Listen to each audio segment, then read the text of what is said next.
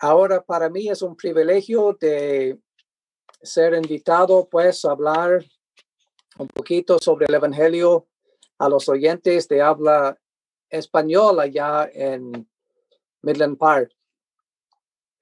Y damos la bienvenida a todos los que están en la sala en esta noche. Aunque aquí, por supuesto, es de mañana ya en Irlanda.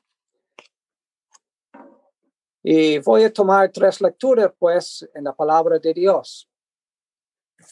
La primera lectura es Isaías capítulo 6. Isaías capítulo 6, versículo 1.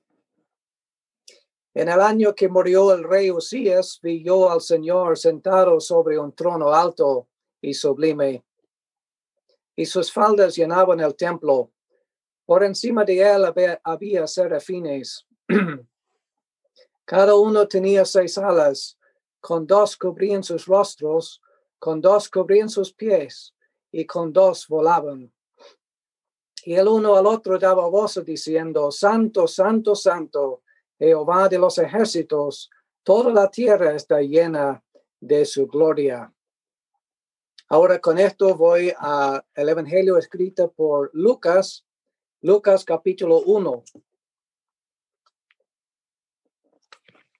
Lucas 1 y desde el versículo 78. Por la entrañable misericordia de nuestro Dios, con que nos visitó desde lo alto la aurora, para dar luz a los que habitan en tinieblas y en sombra de muerte, para encaminar nuestro pie por camino de paz. Ahora capítulo 2. Lucas capítulo 2, versículo 7.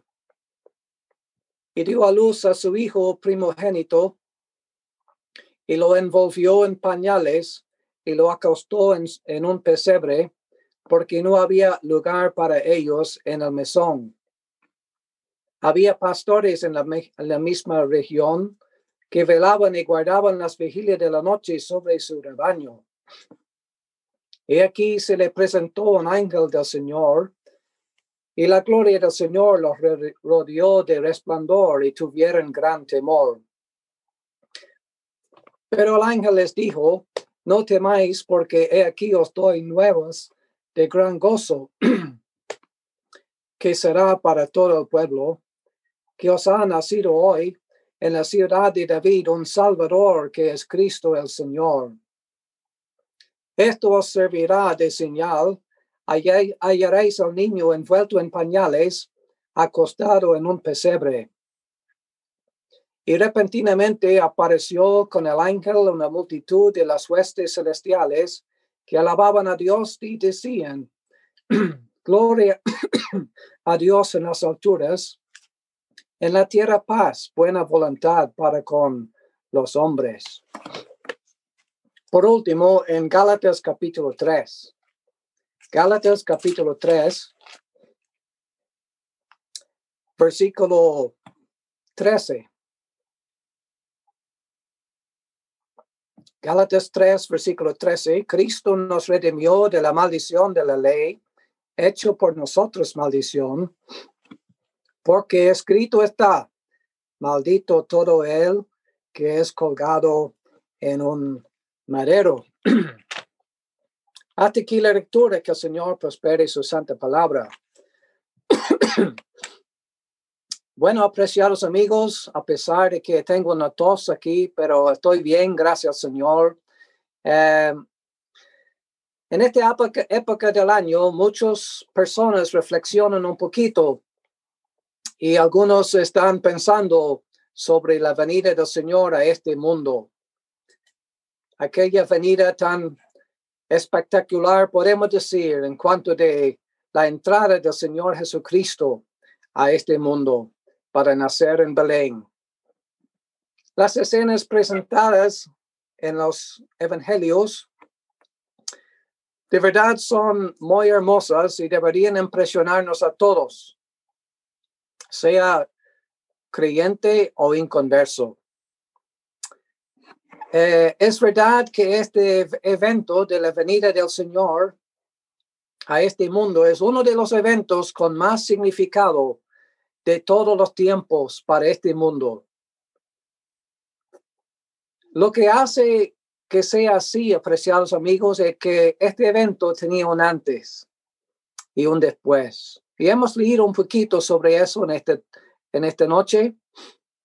Y queremos, con la ayuda del Señor, pensar un poco sobre qué era antes de la entrada del Señor Jesucristo a este mundo.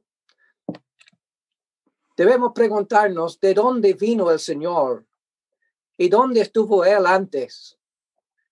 El profeta Miqueas, en su profecía, él nos ayuda. Él dice, tú, Belén Efrata, pequeño para estar entre la familia de Judá, de ti me saldrá él que será Señor en Israel. Sus salidas son desde el principio, desde los días de la eternidad. Aquí nos explica claramente, apreciados amigos, que el Señor vino desde la eternidad. Él vino a este mundo, él que no tenía principio de días, él que era aquel verbo de Juan capítulo 1, él que era Dios mismo, el Hijo de Dios desde la eternidad. Qué básico y qué tan importante es entender eso. En el principio era el verbo era con Dios, el verbo era Dios. Y entonces, apreciados amigos, debemos de una vez enfatizar eso, que Él es Dios. Esto es algo que muchas personas debaten en el día de hoy y discuten, y muchos quieren pensar de otra forma, pero la palabra de Dios es muy clara. Él es el creador de todas las cosas. Y Lucas, donde hemos leído allí, también nos dice que Él nos visitó desde lo alto. Allí está mencionado la aurora. La aurora realmente se refiere a la salida del sol, al amanecer. Y queremos decirle, amigos, que ha amanecido un gran día, el día de la salvación, el día de la gracia, cuando Él vino para este mundo, cuando Él hizo aquella visita tan especial. Sí, amigo, era una visita nada más. 33 años tan cortos, pero el Señor nos visitó desde lo alto, y por eso leímos algo de lo que el Señor en su palabra revela en Isaías capítulo 6, una escena tan especial, amigos, en el cielo, donde se nos revela algo de la majestad y la gloria del Señor en su trono. Y esto nos habla del Señor Jesucristo antes de venir a este mundo. Su exaltación tan excelsa. Una escena, amigo, de mucha majestad. Y quiero citar algunos versículos allí donde leímos. Dice que vi yo al Señor. ¿Quién le vio? Era Isaías mismo. ¿Cuándo lo vio? En el año que murió el rey Usías. ¿Y qué vio? Vio al Señor sentado sobre un trono alto y sublime, y sus faldas llenaban el templo. ¿Qué templo era eso?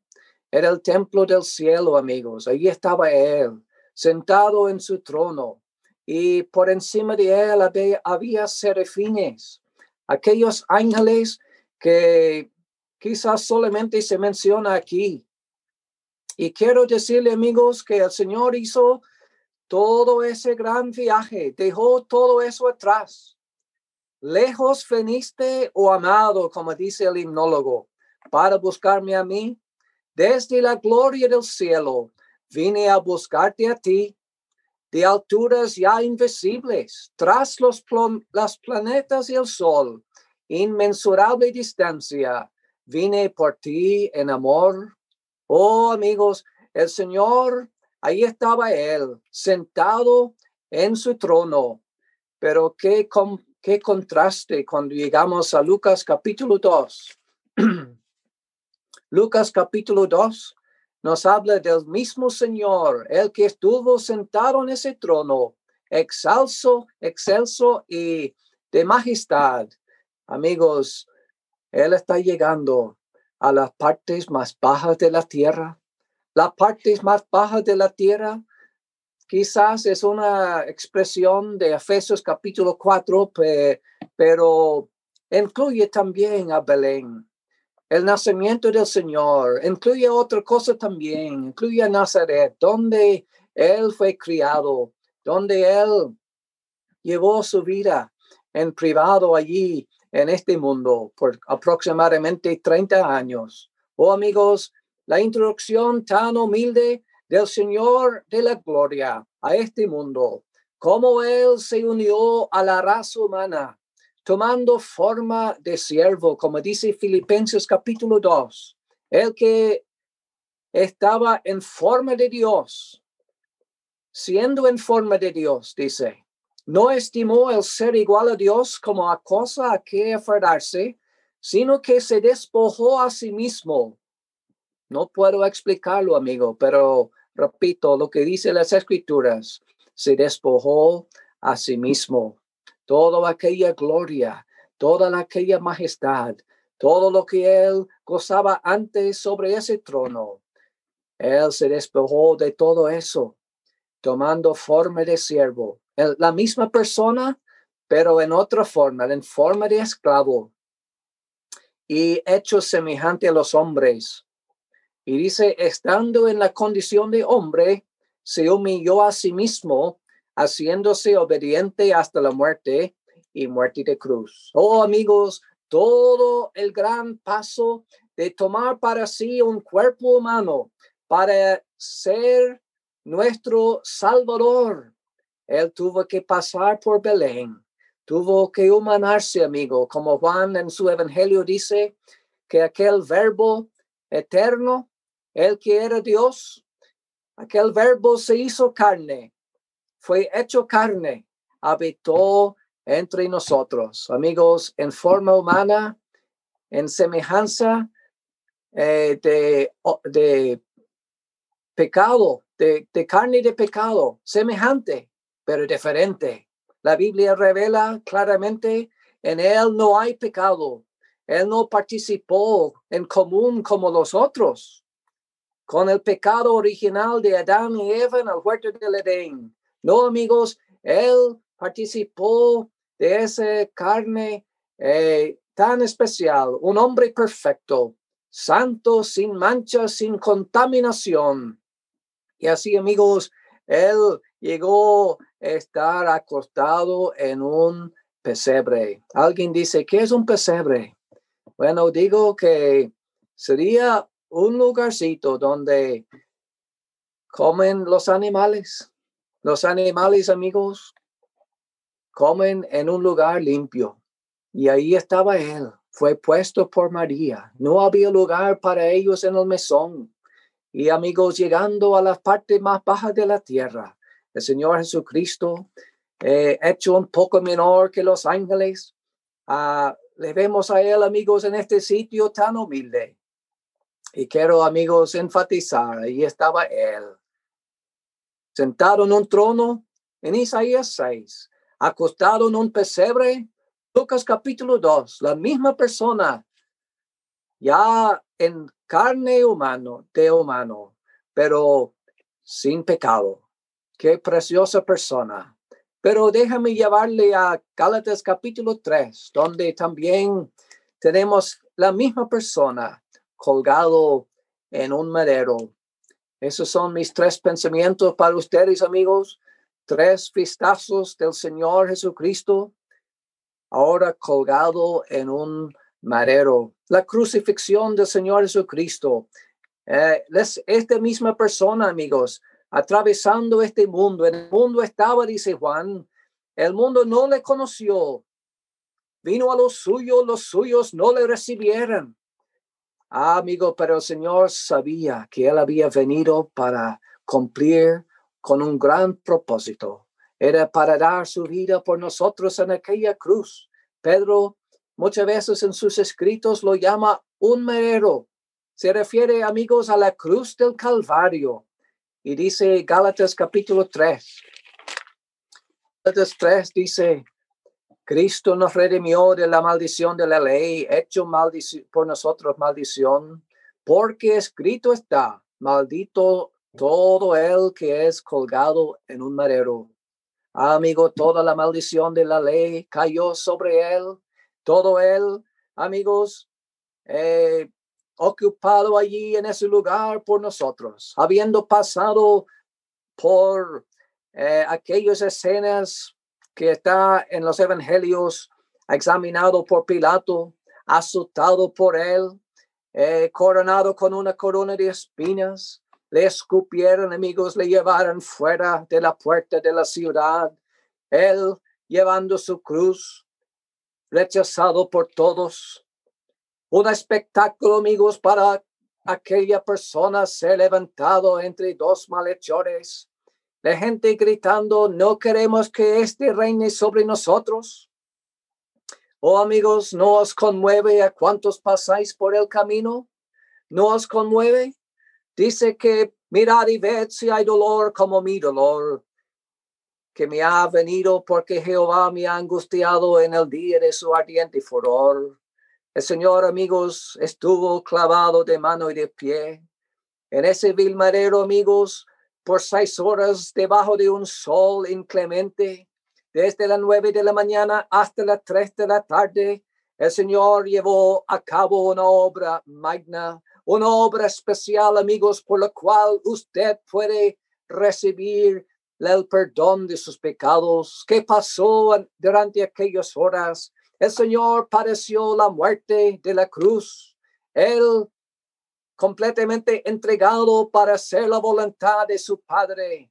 Esa canción de los ángeles en su nacimiento, buena voluntad para con los hombres. Amigos, la misma voluntad de Dios era que los pecadores puedan ser salvos. Dios, amigos, desea la salvación de cada uno de nosotros y Él nos ama de tal manera. Amó Dios al mundo, que ha dado a su Hijo unigénito, para que todo aquel que en él cree no se pierda, mas tenga vida eterna. Amigos, Jesucristo fue llevado fuera de la puerta, por lo cual también Jesús, dice Hebreos, para santificar al pueblo mediante su propia sangre, él padeció fuera de la puerta. Amigos, tuvo que padecer. Era una muerte tan cruel. Si aquel sitio del trono, amigos, era tan excelso, si aquel pesebre era tan humilde, digo yo, amigos, que la cruz era un sitio tan cruel. Era un sitio, amigos, que era una muerte designado especialmente por los romanos para sacar máximo dolor de una persona, para causar una muerte lenta. Pero yo quiero, amigo, destacar algo muy importante. Es que el Señor Jesucristo, Él no murió de una crucifixión. Téngalo en claro, amigos. Claramente lo digo. El Señor no murió de una crucifixión. ¿Cómo es eso? Dice alguien. Bueno, habían otros 2 malhechores al lado de Él. Ellos sí murieron aquella muerte de crucifixión. Pero el Señor Jesucristo sufrió la cruz, sí, las 6 horas. Pero cuando llegó el momento de morir, Él no murió a causa de ser crucificado. Dice la palabra de Dios que el Señor Jesucristo, sabiendo que todo fue ya consumada, cuando ya había terminado casi todo, dice, para que las escrituras se cumpliese, él dijo, tengo sed. Y allí le dieron de beber aquella vinagre. Cuando Jesús hubo tomado el vinagre, dijo, consumado es. Y habiendo inclinado la cabeza, entregó el espíritu. Ahí está, amigos. Él entregó el espíritu y él murió voluntariamente. Qué preciosa persona, amigos. Él que estuvo en aquel trono lleno de gloria, de majestad, dispuesto a venir a las partes más bajas de la tierra, a un pesebre, para estar en un lugar fuera del mesón. Y amigos, ahí está recibido por el mundo de esta forma. Pero amigos, hoy en día el Señor está rechazado también. Él es el Salvador, amigos, rechazado todavía por las multitudes. El que estuvo en esa cruz llevando a cabo la obra de la redención. Es el que sufrió inmensamente. ¿Por qué? Porque Jehová cargó en él el pecado de todos nosotros. Él murió, amigos, por ti y por mí. Por nosotros, dice la palabra, Cristo murió por nuestros pecados. Y ahí, amigos, en la cruz del Calvario hay una escena de crueldad. Los hombres haciendo sus peores con él.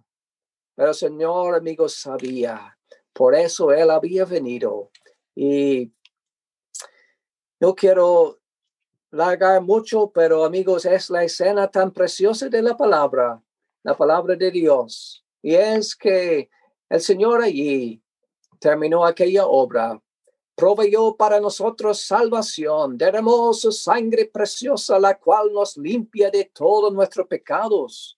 Pero su muerte en cruz, amigo, no era el fin. Sepa pues que el que estuvo muerto después de 6 horas, el tercer día después de que las personas vinieran a la tumba, encontraran la tumba abierta, aquella piedra removida. ¿Dónde estaba él?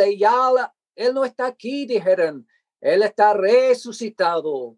40 días después, él traspasó los cielos y se sentó, dice, a la diestra de la majestad en las alturas, donde él está esperando el momento, amigos, para venir otra vez a este mundo, para arrebatar a nosotros los creyentes, para llevarnos con él. ¿Y quiere usted, amigo? Quiero decirle, hay un Salvador hoy que quiere recibirle. Él quiere que todos aquellos pecadores perdidos, personas en este mundo, sabiendo que andan mal delante de Dios, sabiendo que hay por delante una gran eternidad, amigos, es tiempo de buscar a Jehová, es tiempo de buscar al Señor. Él es el que sufrió la cruz, llevó a cabo la obra y ahora está sentado en alta majestad otra vez en el trono de su Padre. Amigos, Él está por venir otra vez. Todo está diciendo alrededor de todos nosotros, en todo el mundo. Todo está diciéndonos claramente, estamos llegando al final de la dispensación de la gracia. La puerta, amigos, se va a cerrar. Y quiero decirle, será una tristeza para tener que comparecer delante de él en el gran trono blanco, para allí tener que enfrentar el que pudo haber sido su Salvador, el que estuvo en esa cruz y sufrió inmensamente por ti y por mí, el que pagó con su sangre para redimirnos. Amigos, ¿cómo es que alguien puede ser salvo? Es recibiéndole a él por la fe, aceptando que somos pecadores, arrepintiéndonos de nuestros pecados, recibiendo a Cristo como Salvador personal. Porque si no, amigos, vamos a tener que enfrentarnos con él en el gran trono blanco, cuando los libros serán abiertos y cada uno serán juzgados, según sean las cosas escritas en los libros. Y el que no se halló inscrito en el libro de la vida del Cordero, dice la palabra que fue lanzado al lago de fuego. Qué triste, amigo. Quiero decirle, el Señor murió por salvarle. Él le ama. Él hizo tanto para ti. Dejó todo atrás, la majestad y la gloria. Llegó a un pesebre. Llegó por fin a la parte más baja, a la humildad, a la humillación completa y en la cruz del Calvario. Hizo todo, entregó todo por nosotros, su vida, pagó por nosotros aquel precio tan inmenso que el trono de Dios demandaba. Y ahora, amigos, está resucitado. La garantía, pues, que hay un Salvador resucitado, la tumba abierta. la tumba vacía. ¿Dónde está Él? Está exaltado a la diestra de la majestad en las alturas. No digo más. Espero de que estos 3 pensamientos sean una bendición para alguien en la reunión en esta noche, y que usted también puede recibir en este día, antes que sea demasiado tarde, que reciba a Cristo como su Salvador personal. El Señor bendiga a su palabra. Gracias. Buenas noches a todos. Muchas gracias. Un privilegio estar en esta ocasión de nuevo y poder seguir hablando del Salvador, del Señor Jesucristo. Quiero que leamos todo lo que tengan su Biblia disponible, leer, abrirla en el Evangelio según Lucas. Vamos a leer 3 pasajes donde aparece la palabra hoy. Primeramente, otra vez, nuestro querido hermano don Esteban ha leído en Lucas capítulo 2. Vamos a leer de nuevo en el versículo 10. Lucas capítulo 2, versículo 10. El ángel les dijo a los pastores: no temáis, porque aquí os doy nuevas de gran gozo que será para todo el pueblo, que os ha nacido hoy en la ciudad de David un Salvador, que es Cristo el Señor. La palabra hoy aquí está asociado con el anuncio de Salvador. Ha nacido hoy en la ciudad de David un Salvador, que es Cristo el Señor. Ahora, en el capítulo 19, Lucas capítulo 19, desde el versículo 5, podemos leer, por favor.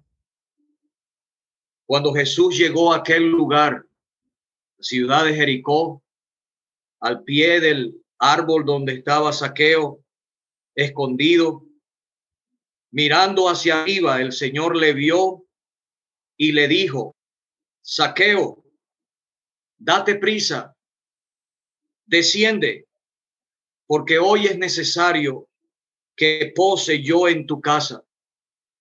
Entonces él descendió a prisa y le recibió gozoso. Y en el versículo 9, Jesús le dijo: hoy ha venido la salvación a esta casa, por cuanto él también es hijo de Abraham, porque el Hijo del Hombre vino a buscar y a salvar lo que se había perdido. Entonces aquí la palabra hoy está asociado con la aceptación del Salvador. Zaqueo recibió al Señor Jesucristo en su casa y lo recibió también en su corazón por la fe. Hoy ha venido la salvación a esta casa. Ahora en el capítulo 23, Lucas capítulo 23, quiero leer desde el versículo 42. Este es uno de los malhechores clavado a un lado del Señor allí en el lugar de la calavera. Dijo a Jesús: acuérdate de mí cuando vengas en tu reino. Entonces Jesús le dijo: de cierto te digo que hoy estarás conmigo en el paraíso. La palabra hoy aquí está asociada con la afirmación del Salvador. Es el mismo Señor que le dice: de cierto te digo que hoy estarás conmigo en el paraíso. Qué preciosas estas palabras que dieron seguridad de salvación y de perdón a este malhechor arrepentido. Hasta allí la lectura. Confiamos y anhelamos que el Señor siga haciendo próspera su palabra leída en cada corazón de cada oyente. Hay muchas personas que conocen del Salvador, que creen la verdad del evangelio, a lo menos tienen una aceptación mental, saben qué es la verdad, saben que necesitan ser salvos. Hay muchos que no han descubierto que son pecadores perdidos delante de Dios, que la ira de Dios está sobre ellos por sus pecados, que caminan en el camino espacioso que lleva a la perdición, que tienen un peligro de perderse eternamente en la perdición eterna. Pero hay otros que sí saben y están informados suficientemente, pero el problema con ellos es cuándo ser salvo. Por eso, con la ayuda de Dios, quiero enfatizar en la palabra hoy. Hoy. Dios no da garantía para mañana. Dios no quiere que uno aplace, se demore en cuanto a la salvación del alma. Si hay algún oyente que no tiene la certeza de la salvación, queremos decirle que ahora, he aquí ahora, en este instante, es el tiempo para aceptar. He aquí ahora, es el día de salvación. El ángel que avisó a los pastores, y por cierto, el Señor Jesucristo no debió haber nacido en el solsticio de invierno. Él no debió haber nacido 25 de diciembre, porque los pastores en invierno no iban a tener sus rebaños en las faldas de los cerros de Belén. No era su costumbre. Pero ellos estaban velando aquella noche, ya entrando la madrugada de ese día grande, cuando Cristo nació aquí. Y el ángel vino, un resplandor de luz del cielo les rodeó y ellos se atemorizaron. Y él le dice, no temáis. Muchas personas cuando piensan en el evangelio o uno va a hablarle del evangelio o se le va a predicar del evangelio, tiene aprehensión, tienen temores. Pero queremos decirle que no es para su mal, es para su bienestar presente y eterno. Tenemos un anuncio que darle. Es un anuncio, el mensaje de Dios. El ángel le dijo, no temáis, porque os doy nuevas de gran gozo para todo el pueblo, que os ha nacido hoy en la ciudad de David un Salvador, que es Cristo el Señor. El anuncio era un anuncio personal. Os doy nuevas a ustedes. Yo le estoy dando estas noticias. Querido oyente, que tú entiendas, por favor, que Dios te está hablando a ti. Hay algunos que se pierden por ser muy generosos. Piensan que el mensaje del evangelio es para el vecino, que ese sí es malo. Piensan en otros más dañados, más hundidos en el pecado, pero no se dan cuenta que el mensaje del Salvador, el anuncio del Salvador es algo personal, es conmigo. Qué bueno cuando uno siente que Dios le está hablando, que Dios tiene interés específico en uno. El mensaje no solo era personal, era pertinente, era a propósito, era apropiado. ¿Por qué? Porque ellos necesitaban del Salvador. Ellos necesitaban de salvación. Todo ser humano es pecador por naturaleza y por práctica. Demuestra que es pecador pecando y pecando y pecando. Y por sus pecados está extraviado, está alejado de Dios. Todos nosotros nos descarriamos como ovejas, cada cual se apartó por su camino, mas el Señor cargó en él el pecado de todos nosotros. Por causa del pecado, nosotros estamos extraviados en el camino equivocado que va a la perdición, descendiendo vertiginosamente hacia la perdición eterna. El mensaje, el anuncio del Salvador era pertinente, era necesario, era apropiado. Ellos necesitaban salvación. Entonces Dios no solamente quiere hablar contigo, que tú escuches el mensaje que ya hemos escuchado y que estamos procurando seguir transmitiendo, sino que sepas que tú necesitas de este Salvador del cual te estamos hablando. El mensaje también era muy precioso. ¿Qué anuncio? ¿Cuál era el mensaje que dio el ángel? Que os ha nacido hoy en la ciudad de David un Salvador, que es Cristo el Señor. Dios no nos dejó sin salvación. El evangelio, el anuncio del Salvador, de salvación por la fe en el Señor Jesucristo, por su sacrificio consumado en la cruz del Calvario, es un mensaje muy precioso, precioso para Dios, porque se trata de su amado Hijo, su unigénito Hijo. Tú eres mi hijo, yo te he engendrado hoy. María era señorita cuando fue concebido en su matriz. Este santo ser, nada menos que el unigénito del Padre, el Hijo de su amor, llegó a ser hombre, lo que nunca antes había sido, sin dejar de ser lo que siempre ha sido, eternamente, Hijo de Dios, como ya hemos escuchado. Qué precioso este anuncio. Dios nos ha provisto el Salvador. Ese es el Salvador que te anuncia el mensaje del evangelio.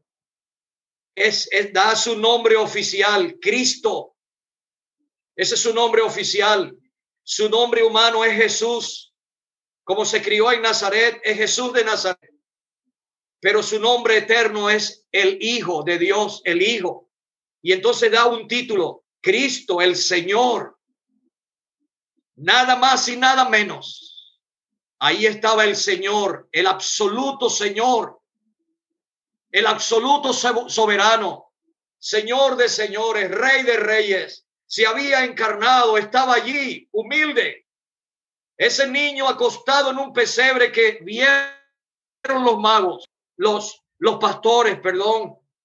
Ellos después fueron a ver lo que se le había dicho y comprobaron la verdad del mensaje del ángel aquella noche. Ese niño allí encarnado, el Hijo de Dios, era el que sostenía y sostiene todas las cosas con la palabra de su poder. Qué precioso este anuncio, el anuncio del Salvador, pero es un anuncio presente. Hoy, cuando uno muere en sus pecados, el alma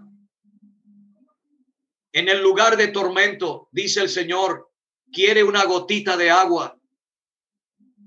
Lucas 16 nos dice de un ser humano que murió, su cuerpo fue sepultado en el cementerio, pero en el Hades, en el lugar de tormento, en el más allá, alzó sus ojos. Eso no eran los ojos del cuerpo, esos eran los ojos de su alma. Vio de lejos a Abraham y a Lázaro en su seno, y entonces clamó por misericordia. Envía a Lázaro, padre Abraham, para que moje la punta de su dedo en agua y refresque mi lengua. Esa no era la lengua de su cuerpo. Su cuerpo estaba corrompiéndose cada vez más en la tumba. Se trata de el alma, la sed espiritual que tiene el alma. Y quería una gotita, siquiera la punta de su dedo en agua para que refresque mi lengua, porque estoy atormentado en esta llama. Más allá del lindero de esta vida, ya no hay este mensaje de salvación, este anuncio del Salvador. Las almas quisieran que se les citara aunque sea un solo versículo o una línea de un versículo, pero allá no alcanza este anuncio. Ya no hay salvación para él, para ella. Una vez que uno traspasa el lindero del más allá, el destino del alma no se puede cambiar. Pero este mensaje es para hoy, es presente. No temáis, os doy nuevas de gran gozo que será para todo el pueblo, que os ha nacido hoy en la ciudad de David un Salvador, que es Cristo el Señor. Pero cuando llegamos a Jericó, la casa de Zaqueo, jefe de los publicanos y rico, todos sabían que él era pecador. Él quería ver a Jesús y se subió a un árbol. Tenía obstáculos y él está tratando de vencer los obstáculos para conocer al Señor Jesucristo. Él va pasando por Jericó, la última vez que el Señor iba a pasar antes de morir en la cruz del Calvario. Era ese día o no iba a ser más nunca. Y entonces el Señor se detuvo al pie del árbol y mirándolo a él, mirando hacia arriba donde él estaba escondido, lo llamó por su nombre. Le dijo: Zaqueo, date prisa, porque hoy es necesario que pose yo en tu casa. Y el hombre descendió a prisa y le recibió gozoso. Hoy es necesario que pose yo en tu casa. Y después que la gente empezó a murmurar, todos empezaron a criticar. ¿Qué es lo que estaban criticando? Llegó a posar, entró a posar en la casa de un hombre pecador. El Señor no tenía que defender su acción de entrar en esa casa de este pecador, porque el hombre se levantó, se puso de pie y demostró que era salvo ya. Su corazón había sido cambiado. Antes sacudía a la gente, las exprimía para cobrarle los impuestos. Él era jefe de los cobradores de impuestos para el Imperio Romano. Por eso lo aborrecían, lo odiaban los demás judíos. Vende patria, traicionero, capitalista. Usted sabe ese lenguaje que aún hoy existe. Pero él era un pecador. Y el hombre ha sido cambiado. Señor, ya está sujeto al señorío de Cristo. Cuando tú, oyente, te sometiste a él, o hasta ahora has vivido en el camino de tu propia voluntad, de tu propio criterio. Cuando tú viniste humillado en sincero arrepentimiento para con Dios, cuando tú recibiste a Cristo como tu propio Salvador, cuando te doblegaste a él reconociéndole como Señor, que si confesares con tu boca que Jesús es el Señor y creyeres en tu corazón que Dios le levantó de los muertos, serás salvo. Dice Romanos capítulo 10, versículos 9 y 10. Él le dice: Señor, la mitad de mis bienes doy a los pobres. El corazón estaba limpio ya de codicia, de egoísmo, de egocentrismo. Ahora él piensa en los pobres. Él era rico, la mitad de sus bienes darlo a los pobres. El Señor no le pidió eso, pero el cambio que produce la salvación cuando uno recibe a Cristo produce un nuevo corazón. Cuán glorioso es el cambio operado en mi ser, viniendo a mi vida el Señor. Hay en mi alma una paz que yo ansiaba tener, la paz que me trajo su amor. No estamos hablando aquí de teorías, de fantasías. En realidad, la salvación que da este Salvador. Y entonces dice: en vista de que yo he extorsionado, le he quitado a algunos, yo le voy a pagar 4 veces el tanto que les quité. Se lo voy a devolver cuadruplicado. Y entonces el Señor da la sanción. Hoy ha venido la salvación a esta casa, por cuanto él también es hijo de Abraham, porque el Hijo del Hombre vino a buscar y a salvar lo que se había perdido. Entonces aquí la palabra hoy está asociado con la aceptación de este Salvador. Ya Él consumó la obra en la cruz, como hemos escuchado. Ya Dios no pide más. Dios lo levantó al tercer día de entre los muertos y lo exaltó por su diestra a lo más alto, al mismo trono de Dios en el cielo. Allí está Él. Él no tiene que morir más. Con una sola ofrenda, la ofrenda de sí mismo, hizo perfecto para siempre a todos los santificados, a todos los que creen en Él. Pero, ¿cuándo lo va a aceptar? El Señor le dijo: hoy es necesario que pose yo en tu casa. Zaqueo, date prisa. Este es un asunto urgente. ¿Cuántos hay que han tenido la oportunidad cerca de su boca y de su corazón y no se han apurado, han pospuesto, han aplazado, se han demorado y se han perdido? Han llegado cerca. La oportunidad ha estado cerca. Donde hay un perdido pecador, allí está el Salvador buscándolo, queriéndolo salvar.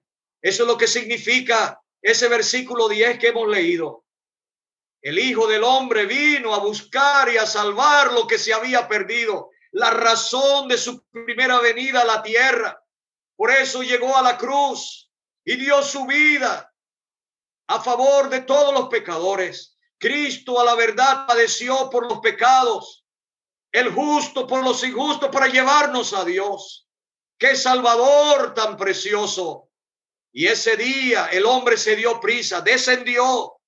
Uno no puede venir, no puede alcanzar salvación si viene altanero, orgulloso, reclamando sus derechos. No, uno tiene que venir humillado, apurarse, postrarse ante el Señor y recibirlo por la fe. Ojalá que tú lo aceptes ahora mismo. Hoy asociado con la aceptación, pero en la tercera escritura tenemos hoy asociado con la afirmación del Señor.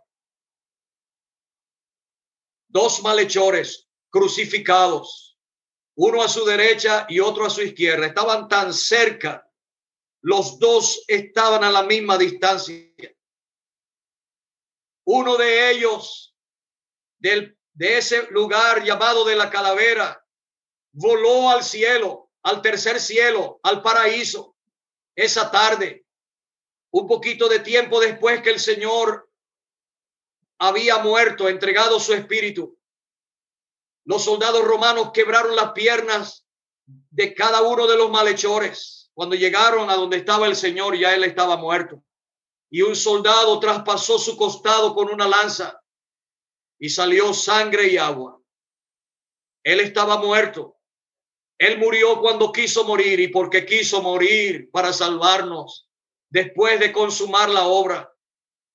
Y ese malhechor que se arrepintió, que clamó al Señor, él le dijo al Señor: acuérdate de mí cuando vengas en tu reino. Él es el único de los que estaban allí en esa escena de la crucifixión del Señor que entendía que el Señor tenía que morir, que iba a resucitar y que iba a venir a reinar otra vez a la tierra, iba a volver a la tierra. Y él le dice: acuérdate de mí, no te olvides de mí, no me dejes afuera de la bendición que tú das.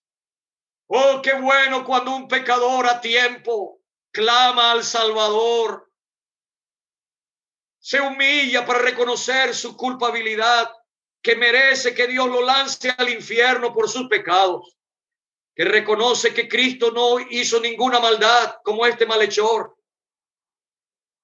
Y el Señor le respondió, lo salvó y le aseguró de salvación desde ese momento y para la eternidad. Pero el otro malhechor siguió con el corazón duro, no lo abrió al Señor y voló de allí a la eterna perdición. La eternidad no está lejos.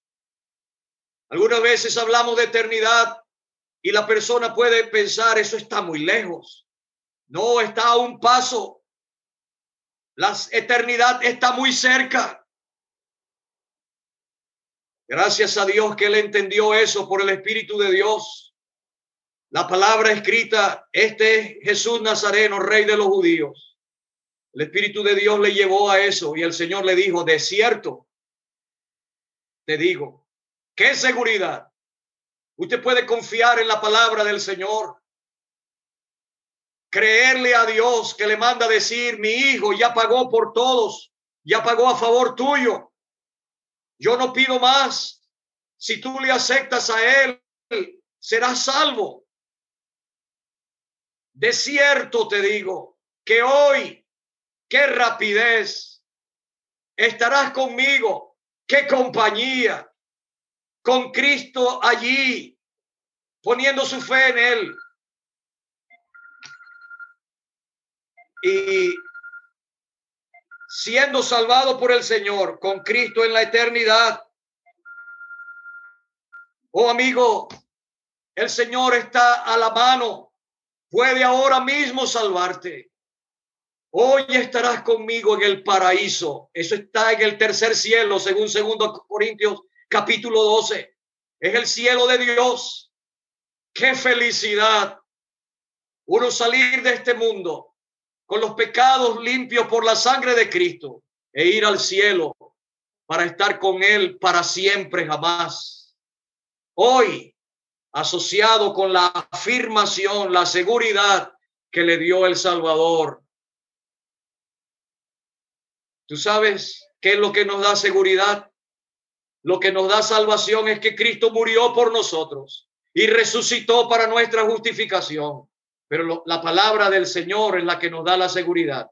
Antes que ese hombre perdiera la conciencia, antes que muriera, si alguno le hubiese preguntado, ¿tú eres salvo? Él le hubiese dicho, sí. Después que mueras, ¿dónde va tu alma? Él le hubiera dicho, voy al cielo. Pero tú has sido tan malo. ¿Qué va al cielo va a ir tú? ¿Qué salvo vas a ser tú? Él dice, él hubiese podido decir, si hubiese podido hablar, decirle, él me dijo, de cierto te digo que hoy estarás conmigo en el paraíso. Yo también puedo mirar atrás, hace más de medio siglo atrás, de rodillas al lado de mi cama, la maestra que había sido mi maestra en el colegio evangélico, arrodillada conmigo, y ella me aplicó un versículo de la palabra de Dios. Y ella me dijo, él murió por ti, Samuel.